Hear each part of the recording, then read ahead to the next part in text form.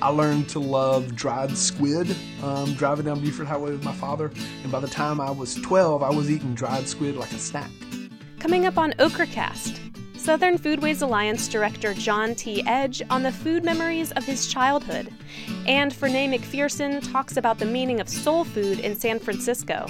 Soul food to me personally is my family. It's just growing up, having those big family dinners and everyone was dancing and having a good time. That's what soul food is to me. This is Okracast from the Southern Foodways Alliance headquarters at the University of Mississippi. Keep listening.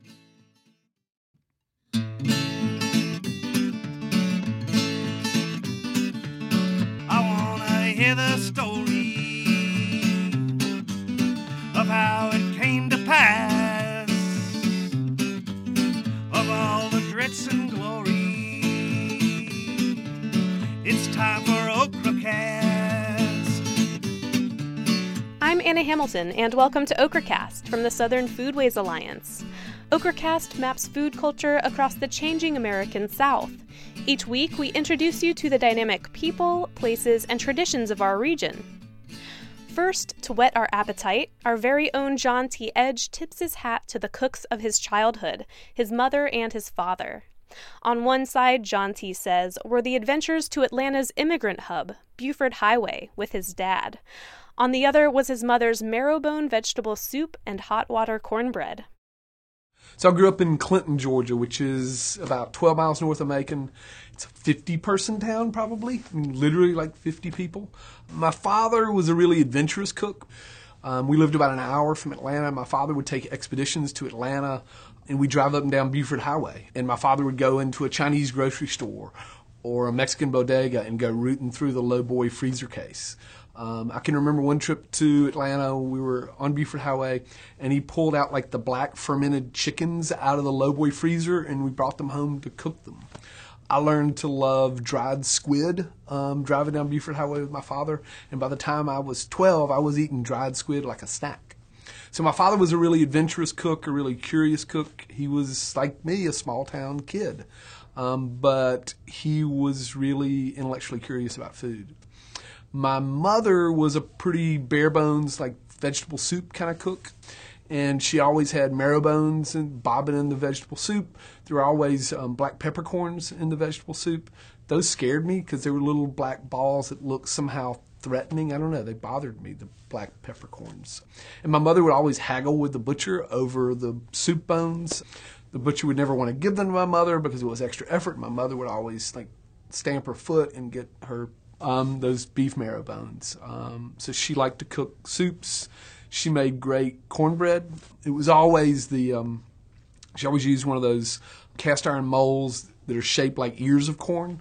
You get all that great surface texture. So that was my mother. She was the person that made me vegetable soup and cornbread. My father was the person that would haul home a fermented black chicken or haul home a piece of pork that he'd bought in a butcher shop or sausage he'd bought from a small country store. He was kind of a provisioner. He was the person that would haul stuff home. My mother was the person that would cook stuff, at the stove.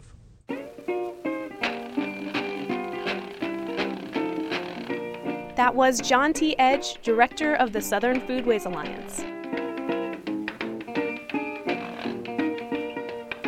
Now we move from a Southern boy who ate globally to a West Coast girl who cooks Southern food. Fernae McPherson's family moved from Texas to California as part of the Great Migration, a movement of millions of African Americans from the Deep South to other points in the country.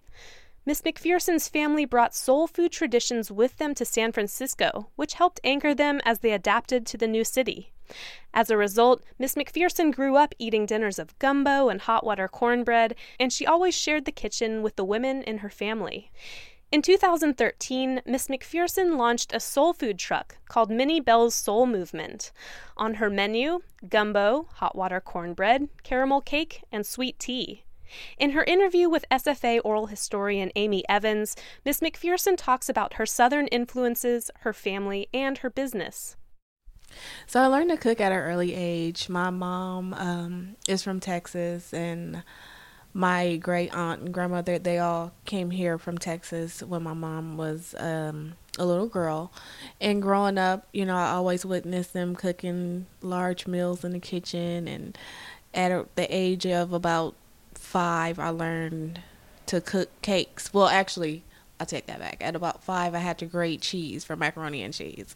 And then by 9, I learned how to bake a cake. And by 15, I was helping to cook with the big holiday dinners and daily meals. So, and I just love to do it. It's something that I just really love to do, and continued on to do it as I got older and went on to culinary school and ended up here at La Cocina to learn how to formalize a food business.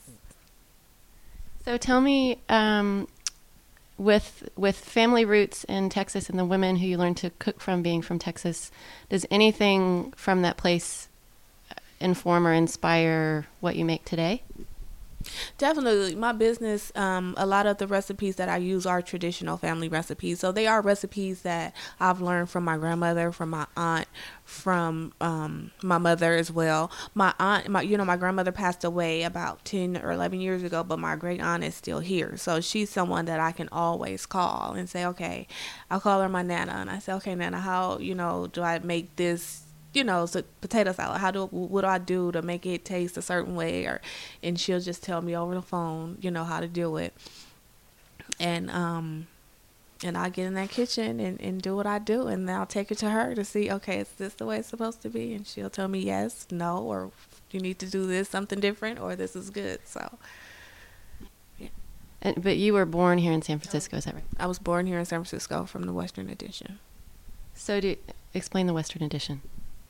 The Western Addition is just a neighborhood in San Francisco, like the Fillmore area of San Francisco. So, growing up,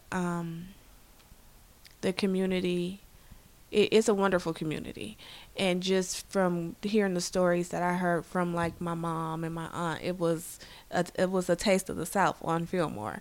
They had all the jazz clubs and the good soul food restaurants, and they talk about these times, and when I listen to them, I just picture it, and it's almost like I'm there. And I want to be able to, with my mobile food, to bring some of that back to the Fillmore with my mobile food trailer and the food that I'm offering out of it.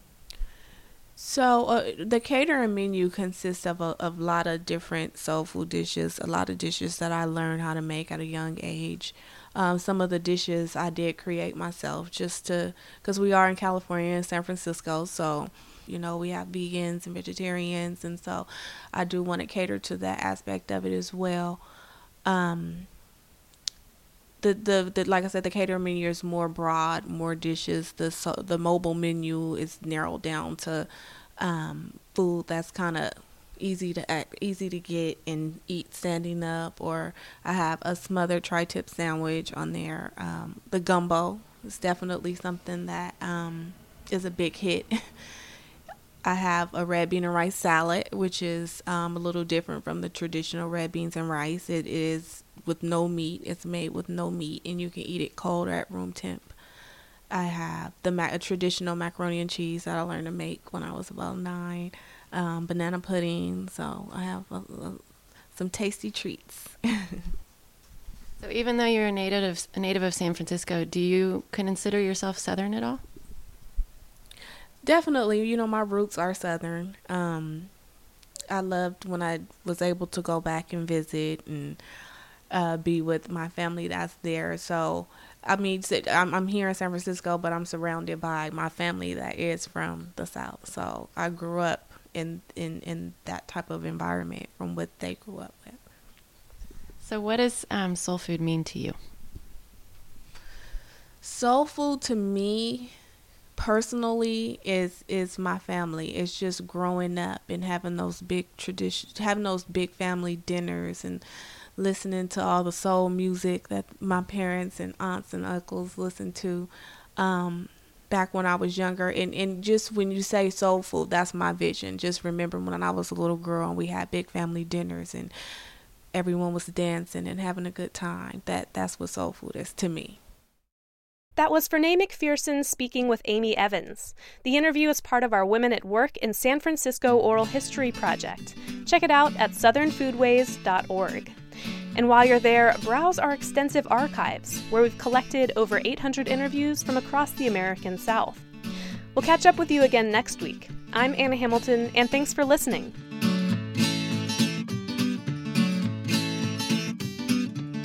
You may not think you're hungry. This show will change your mind. I didn't know I was thirsty. Bring me that glass of wine. Okracast is the soundtrack for the Southern Foodways Alliance, bringing you the stories behind the food. The Southern Foodways Alliance documents, studies, and celebrates the diverse food cultures of the changing American South. If you're hungry for more, visit us online at southernfoodways.org and consider joining us as an SFA member. I wanna hear the story of how it came to pass.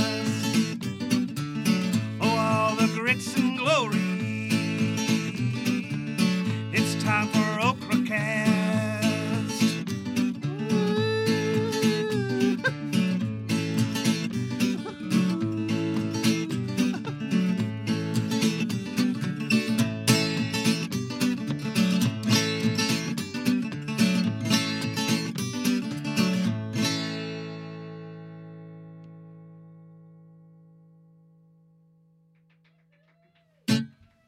Is that one okay?